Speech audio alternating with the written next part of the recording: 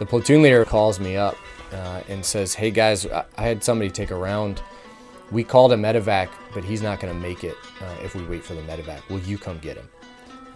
And I immediately turned to my right seater, and I knew that he in particular, his name was Alec. I knew that Alec could put me down anywhere. And so I turned to him and I said, "Alec, let's go get him." And Alec immediately said, "Yep, I'm down." We're starting to work our way out from real close to the ground force, trying to find the closest spot we can where we think we can land. And eventually Alec and I found a spot. It was like a postage stamp right on the river with trees kind of surrounding this little spot. Alec executes this approach. And I can't say for sure, but I tend to swear to this day, it felt like the tail rotor is hanging over the river and there's tree branches over top of the blades. Hey, welcome back to The Spear, a podcast by the Modern War Institute at West Point. I'm John Amble, editorial director at MWI, and we have another incredible story for you in this episode. MWI's Major Jake Moraldi talks to Major Patrick Dubois. Major Dubois is a Kiowa helicopter pilot, and in 2010, during a deployment to Afghanistan, he was part of what started as a pretty routine mission to provide support to a ground force. From there, though, things became less routine, as you'll hear. After being diverted to provide support to another ground force that was in contact with the enemy, they were asked to do something Kiowa pilots almost never do: land and evacuate a casualty. In this episode, you'll hear Major Dubois talk about the events that day, about their decision to land, and about what happened after they landed.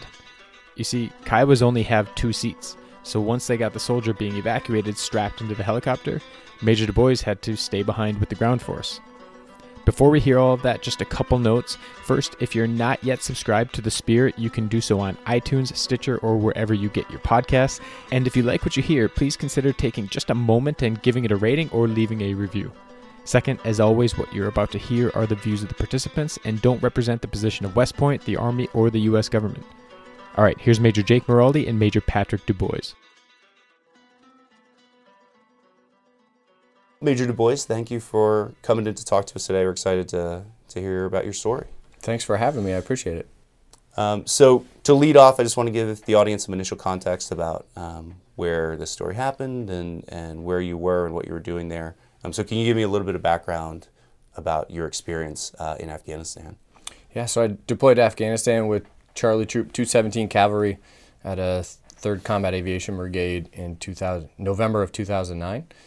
We were stationed out of Jalalabad, Afghanistan, or FOB Fenty, and pretty much patrolled or helped support the 4th Infantry Brigade, or 4th Brigade 4ID for all of the N2KL. So we spent a lot of time in particular in the Konar, Pech River valleys, providing reconnaissance and security for the infantry and cavalry forces that were there. What platform did you fly? So I'm a Kiowa Warrior pilot.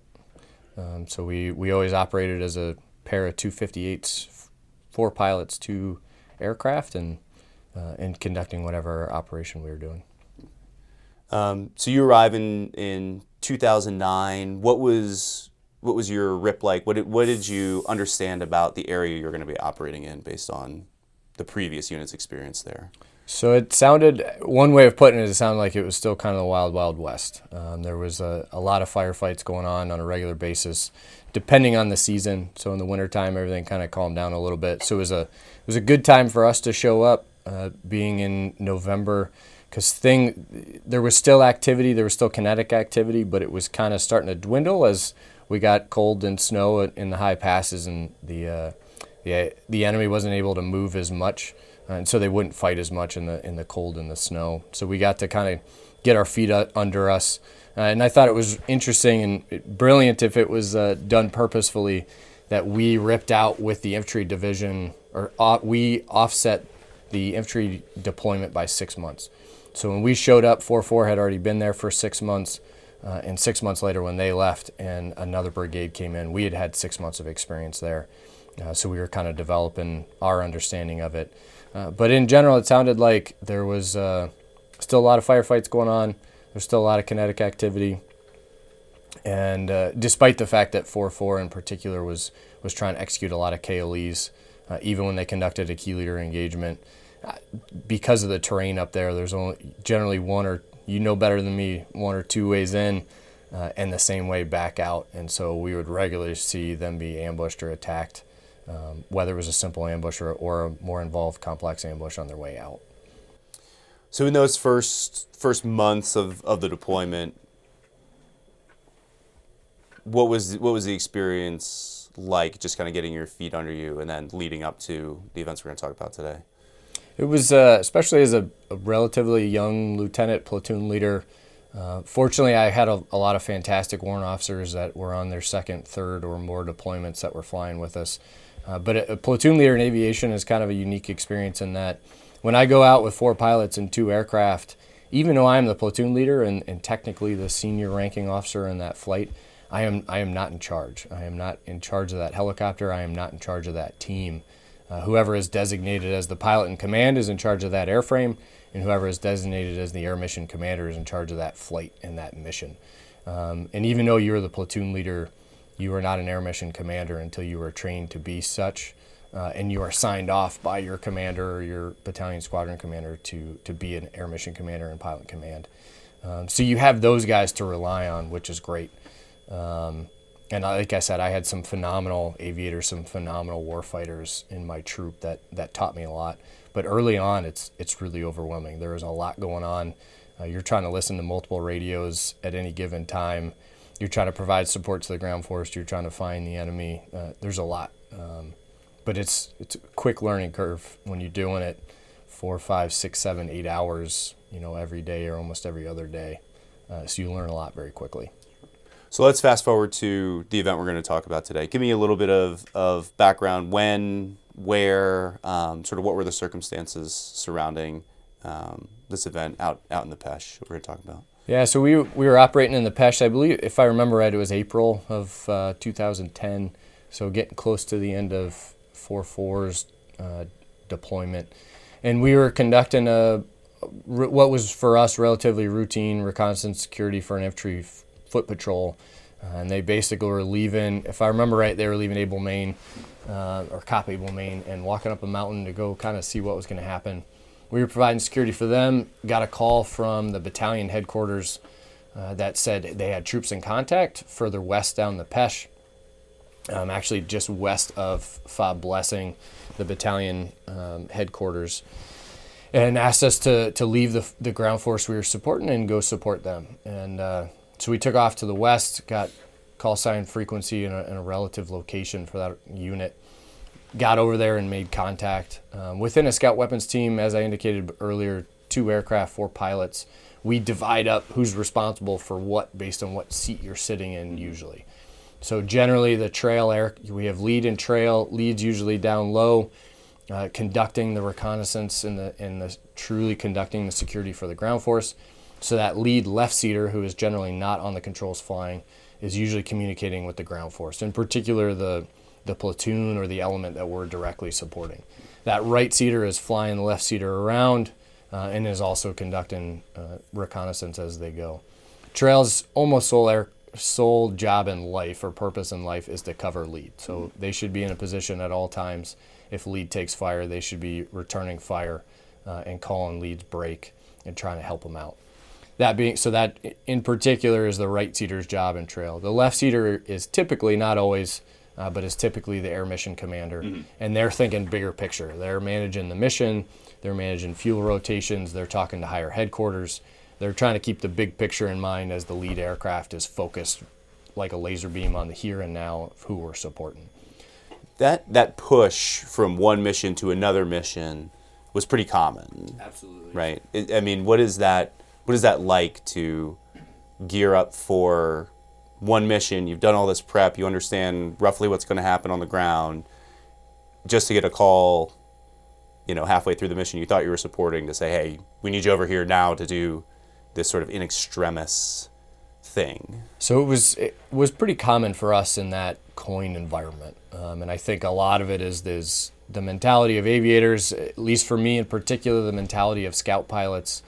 Scout pilots love to, in some ways, joke, but also take it fairly seriously that if you give us a call sign, a frequency, and a grid, we will go figure it out. Scout pilots pride themselves on being able to adapt to whatever the mission, however the mission set changes, wherever it is. One of the things that had helped is we'd been there for a few months, so I knew the AO, I knew the unit I was going to support. I had supported them before. So it wasn't going somewhere totally new to do something new. It's kind of a pilot mentality that we have a tendency to run to the sound of the guns to begin with. So if somebody's calling us and say somebody's shooting over there, our tendency is to run that way anyway.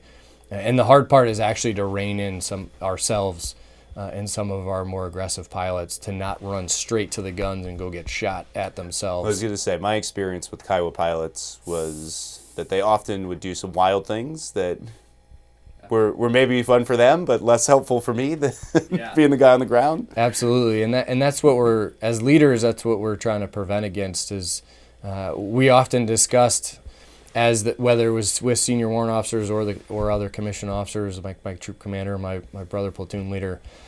One of our jobs is to modify our leadership style. So as the air mission commander, if you are in that flight, you have to modify the way that you lead and you command that team based on, in particular, who's in lead. You may have a timid lead right seater that you have to push, or you may have an incredibly aggressive lead right seater that you have to keep on a pretty short leash. And I had both extremes in my organization and everywhere in between. All very good pilots, but you just had to be aware of their tendencies and the way they did things. Because scout pilots, again, all aviators, but I'll continue to talk about scout pilots in particular, but it is beat into our heads that our job is to support the ground force. Your generally sole job in life is to support the guy on the ground. And so that's what we're trying to do in any way that we can. And so one of the ways that we get through to some of those more aggressive pilots is, hey, go do everything you possibly can to support that ground force. But if you get shot down, you just made his or her life way more difficult, and you need to avoid that at all costs because you just became the mission if you get shot down, and you made their life infinitely more difficult. All right, so you guys get the call. You're shifted to the west out towards Blessing. What's the situation you're responding to? Yeah, so we're just a couple of kilometers west of Blessing down the valley. So I laid out kind of the seat assignments. I happened to be in the lead left seat that day. Our squadron XO was there, and so he was the air mission commander in the trail aircraft. I had one of my experienced W2s, CW2s in the right seat with me, and we had a squadron warrant officer in trail aircraft flying in the right seat. So as the lead left seater, I was on the radios with the ground force, made contact with the platoon that was there. And in generally a rare case, the platoon leader was actually on the radio with me. Most of the time, a forward observer, the platoon leader would have the forward observer on the radios with us. They'd be managing the fires as well as aviation, kind of deconflicting that airspace. But I think that he was concerned enough at the time with the scenario that he was on the radio as the platoon leader himself, called us up, let us know where they were. And as especially any sort of gun platform and us scouts, the very first thing I want to know is where are you? I definitely want an idea of where the enemy is so I don't put myself in a bad position. But the first thing I want to know is where are you? And I'm getting down low to go find you as the ground force if need be. So we figure out where they are, and then what we'll usually do is reference the ground force. So now start talking about where the enemy is, which direction, how far. We'll start working our way that way and try and see if we can find somebody. Yeah, well, that's always been, as a ground guy, a sort of fascinating problem. It's a little less difficult with rotary wing aviation, but that the art of being able to talk someone onto a target as a ground guy, just because my perspective is potentially so much different than yours, it always seemed like a really interesting challenge to try and figure out the best way to describe what I'm seeing and hearing and feeling and translating that up to you guys in the helicopters. It is definitely a difficult art, and some ground force are much better at it than others. Some pilots are better at understanding it than others.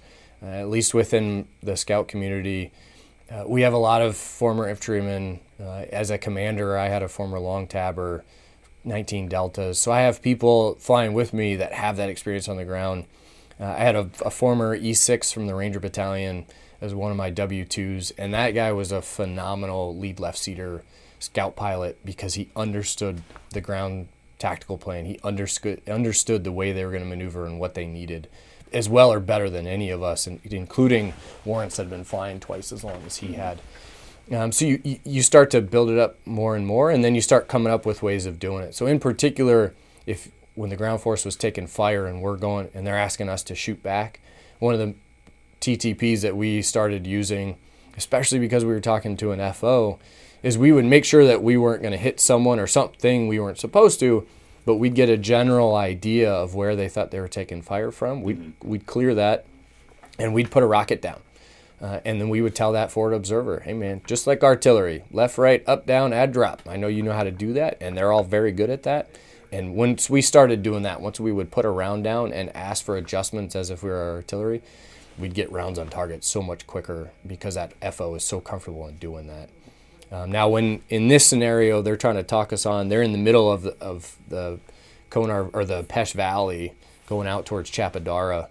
So we're not looking up at the mountainsides, or I shouldn't put it that way. We're looking at the mountainsides, but the impression we had was the fire had come from close to them in the valley, and so then the perspective you're talking about is getting difficult because I'm on top and trying to look down. As the lead aircraft, I'm probably getting pretty low, so that I can pick you out and pick out individual people on the ground. But if I'm that low, I'm probably going pretty quick so that I'm not a near stationary target. So we are kind of dealing with that perspective difference. All right. So you identify where the Americans are on the ground, and you're trying to get a picture of where the enemy is. It seems like they're not, which is traditional in the Pech or Kunar, like up on the mountainside. It's something that's kind of down in the valley. Yeah. Walk me through how that progresses, how you're trying to parse where the enemy is and how you can support. So in general, what we're kind of doing is if I have a distance and direction, I know where the ground force is. I have an anchor point, and I'll start working from them in the direction of where they think the enemy is, and we'll start working our way out that way. And as the lead aircraft, I'm, as I indicated earlier, pretty laser focused on doing that because I know trails up there and has me covered. And if I start taking rounds, they're going to come in and help me out. So we'll start working from the ground force and working out. And trail is, like I said, cover and lead, but they're also looking further out, and they're trying to make sure that there isn't somebody, as you indicated, what is more typical up on the mountainside with a larger firearm trying to shoot us down or lure us into some sort of trap. So we progress. You're getting a feel for where the enemy is. Kind of walk me through what happens next. So we eventually gets to the point where we haven't found anybody yet. It didn't seem like fire was continuing. There wasn't an active firefight, fortunately, by the time we got there. The platoon leader eventually calls me up and says, hey, guys, I had somebody take a round. We called a medevac, but he's not going to make it if we wait for the medevac. Will you come get him? And I immediately turned to my right seater. As I indicated before, he was on his second deployment. He was an relatively experienced warrant officer, but was probably no older than I was. He came straight out of high school to flight school, but was just a phenomenal aviator. And I knew that he, in particular, his name was Alec. I knew that Alec could put me down anywhere. And so I turned to him and I said, Alec, are you okay, man? Let's go get him. And Alec immediately said, yep, I'm down. So I called my squadron XO, who's the AMC, and basically said, sir, we want to go get him. Let us go get him. And the XO, to his credit, because that is not something we typically do, he said, yeah, go. I'll start coordinating to try and get a hold of the boss and the squadron commander and let him know what we're going to do, but go get him. And so we started coordinating with the ground force, said, hey, man, we're coming to get him. Help us find a place to land. The first spot they picked out was basically a big cornfield or crop field. And I would imagine somebody that's not trying to land a helicopter, it looks like this big open field. Alec comes over to try and land and aborted the approach pretty early on. So, hey, guys, I can't land there. I'm going to put the tail rotor into the crops, and I'm going to destroy my tail rotor. We need a more open spot. And so they started scouting around, and we're starting to work our way out from real close to the ground force in basically like concentric circles going outward, trying to find the closest spot we can where we think we can land. And eventually Alec and I found a spot. It was like a postage stamp of this little spot right on the river. And and we said, hey guys, this is where we're going to try and put it down, meet us over here. So Alec sets up an approach to go land. And one thing to keep in mind, I think, about a Kiowa Warrior is it's a fun little helicopter to fly, but it is notoriously underpowered, especially when you are armed. I couldn't at this point tell you our fuel state, but you're always concerned about, do I not have enough power to execute particular maneuvers? And landing and taking off being one of the significant ones that, at least as a scout pilot, I am attempting to avoid as much as I can. So Alec goes, finds this little spot, starts executing the approach, and actually aborts the approach. And as I said before, Alec's a phenomenal pilot, and he didn't think he could land there. He thought it was too tight because it was right on the river with trees kind of surrounding this little spot.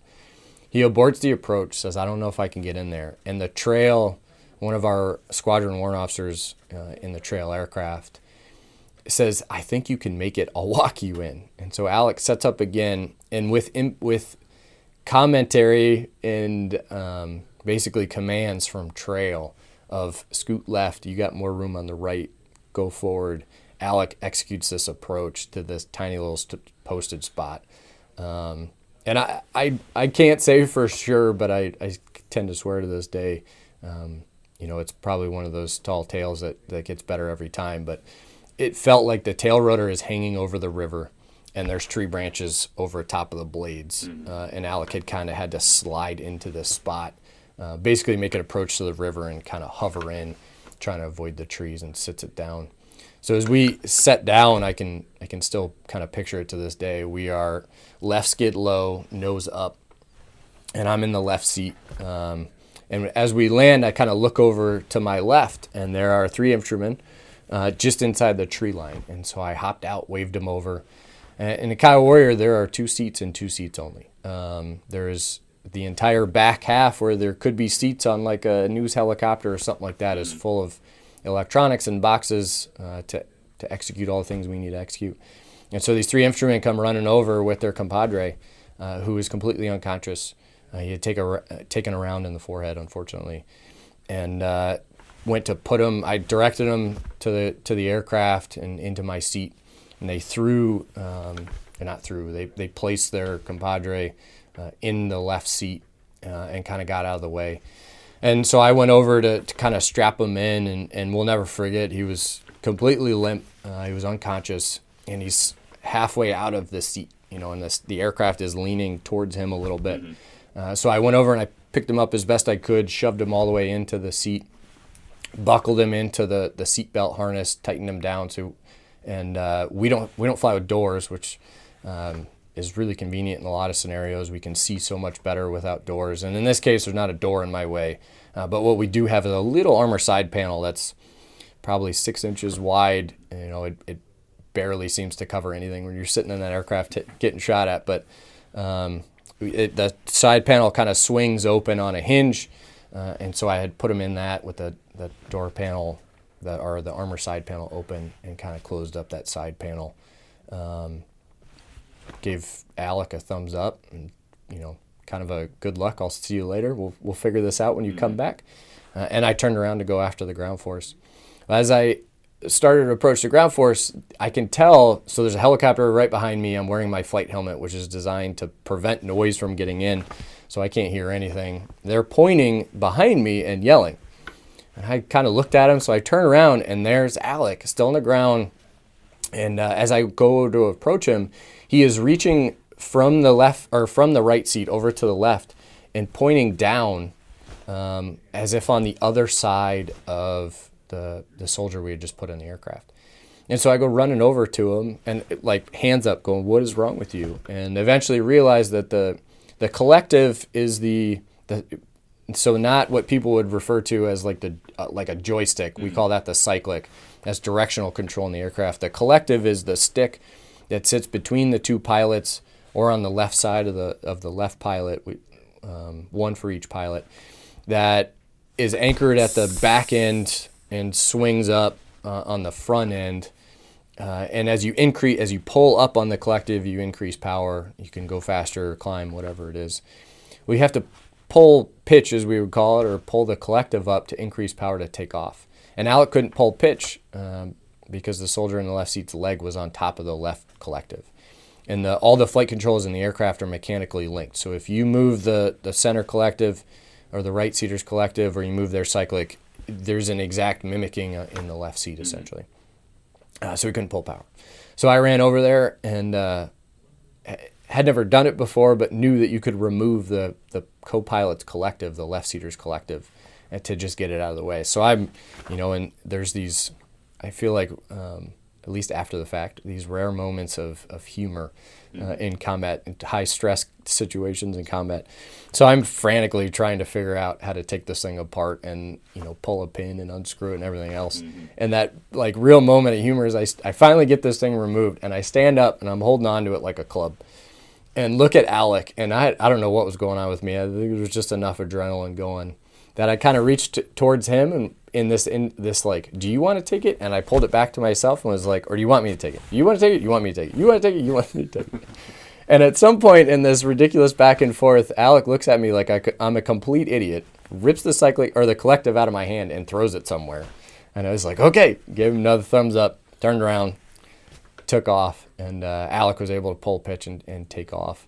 So as I turn around and start running to where the ground fort, the 3 infantrymen had been, they're gone. And it was one of those oh shit moments.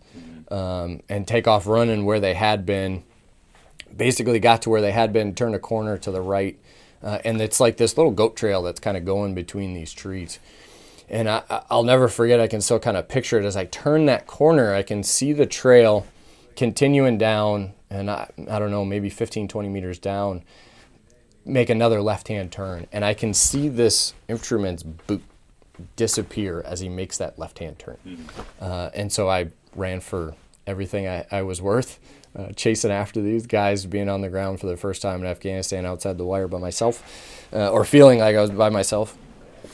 And so kind of sprinted down there, made the turn, fortunately caught up with those guys, probably gave them a dirty look, and moved with them back to where their platoon leader had kind of set up a little bit of a hold to orchestrate their search for the enemy.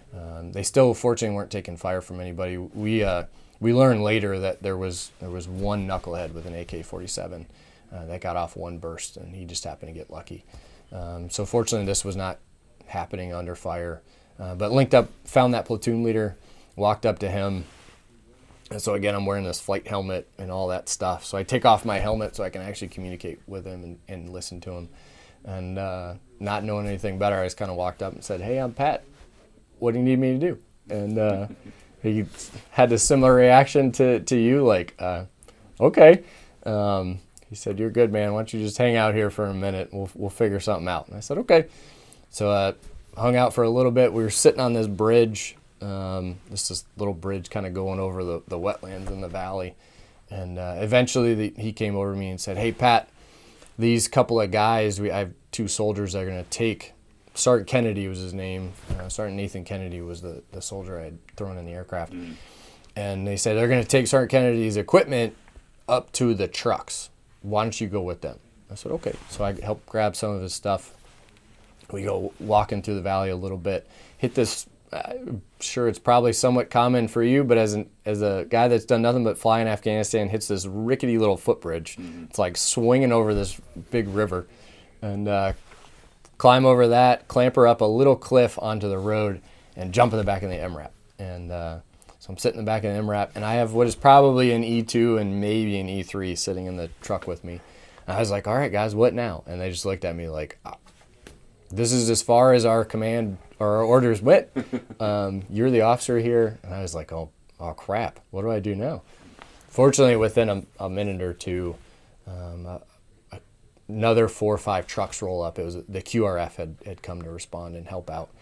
And so as I'm watching people run right past our truck and down to the footbridge to go help out, I saw somebody, and it just based on the way people reacted to him, it looked like he was giving commands and orders to people. I said, "That guy," and he looked pretty young, so I was like, "Is he a platoon leader?" And the 2 soldiers kind of peek out the window with me, and they're like, I think so, sir." And I was like, all right. So I open the door and jump out, and you can kind of see them like following after me, like, oh crap, I don't know if we were supposed to let him leave. And but I ran over to him, and he's looking at me. So I'm wearing aviator or flight suit, different body armor. I'm carrying my helmet, which is this big, goofy-looking plastic thing. And so he looks at me like I'm nuts. And I said, hey, I'm the pilot that just got out of his aircraft. I need to get back to your base. We have a refuel point there, and my team can come pick me up. And essentially said something to the effect of, I need to get back there so I can get back with my team and come back out here and shoot somebody. And he seemed excited about that. So he grabbed what I think was his platoon sergeant and an E7. They conversed for a second, and the E7 grabbed me and was like, all right, sir, let's go. Okay. So we start walking along the road back towards Blessing, past a row of trucks. And at some point, this MRAP door opens up and somebody jumps out that had to have been an E8, E9, or in talking to some people I've met since maybe the 05, jumps out screaming his head off. And basically screaming, put your helmet on. Don't you know we just had somebody get shot in the head, put your helmet on. And I'm attempting through this barrage of screaming to let him know, this thing is styrofoam and plastic. I can't hear anything with it on. And, oh, by the way, it makes me look like a big target. It makes me look like an alien. Mm-hmm. And I couldn't get a word in edgewise, so I put my helmet back on. I walked 20 meters down the road with this E7, took my helmet back off, and kept on walking. So he brings me to the last truck, says, sir, hop in, get in the truck. So I'm jumping the truck to go back to Blessing. And they go to execute a multi-point turn to turn around. I'm in the very last seat in the MRAP. And what I had never really appreciated before is the back of an MRAP sticks pretty far beyond the back wheel of the truck.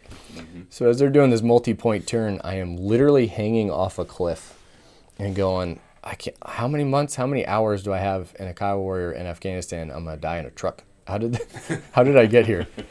And fortunately, the soldiers driving me around actually knew what they were doing far more than I did, and turned us around, brought us back to Blessing. The whole time I've been trying to tell people, hey, I need somebody to get on your fires frequency. That's what we usually communicate on.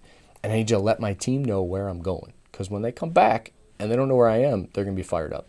I found out later that they came back and my XO was not so happy when he contacted the ground force and I was gone and nobody could tell him where I was. So I'm seeing the team fly around the valley, kind of losing it a little bit. Eventually I got somebody on that frequency. They made contact with him, said, hey, Pat's going back to Blessing, meet him there.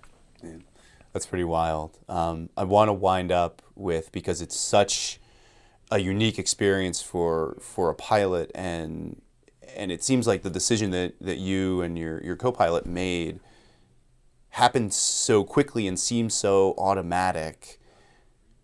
The decision to, hey, we're going to land and pick this guy up. I'm curious what was kind of going through your head when you got word, hey, we're not going to be able to medevac this guy via normal medevac flight. What was that decision like, deciding to land there? And so I think outside of making sure Alec was okay with it, and I think he viewed it the same way I did, and I think any of my at least brother scout pilots would have thought of it, and I think most aviators, given the opportunity, is we're here to support the ground force. That's how we can support the ground force right now, so that's what we're going to do. It's a different story, as I indicated before. We never want to become the main effort, so we don't want to get shot down. But we weren't taking fire at the time, nor was the ground force, so thought it was worth the potential risk to go down and try and save somebody. And I kind of, especially as we had talked about doing this, I went back and looked, because it didn't mean as much to me at the time, but it means so much more to me as somebody that's commanded and is now a young field grade officer. Our brigade commander had 7 basically principles that he would repeat all the time of the way he wanted us to operate. And the ones that stick out to me in particular, one was to ruthlessly pursue the enemy. And so that's what we were trying to do. But one of the other ones was always take extraordinary, he had a good way of phrasing it too, always take extraordinary measures to save the life of an American soldier. And so I think by that point that was ingrained in us already. And there was really no hesitation other than, like I said, I got to make sure that the guy that's actually going to put the helicopter down is okay with this and fly him to somewhere by himself. We don't operate single pilot very often.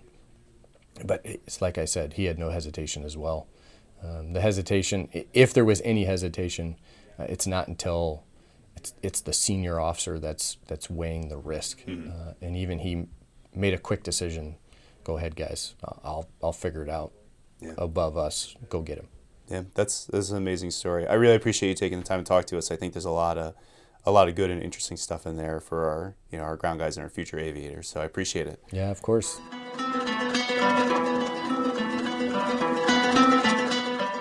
Hey, thanks again for listening to The Spear. One last thing, if you aren't yet following MWI on social media, find us on Twitter, Facebook, or LinkedIn. It is the best way to stay up to date on all of the new articles, podcast episodes, and research we're publishing every day. Thanks again for listening.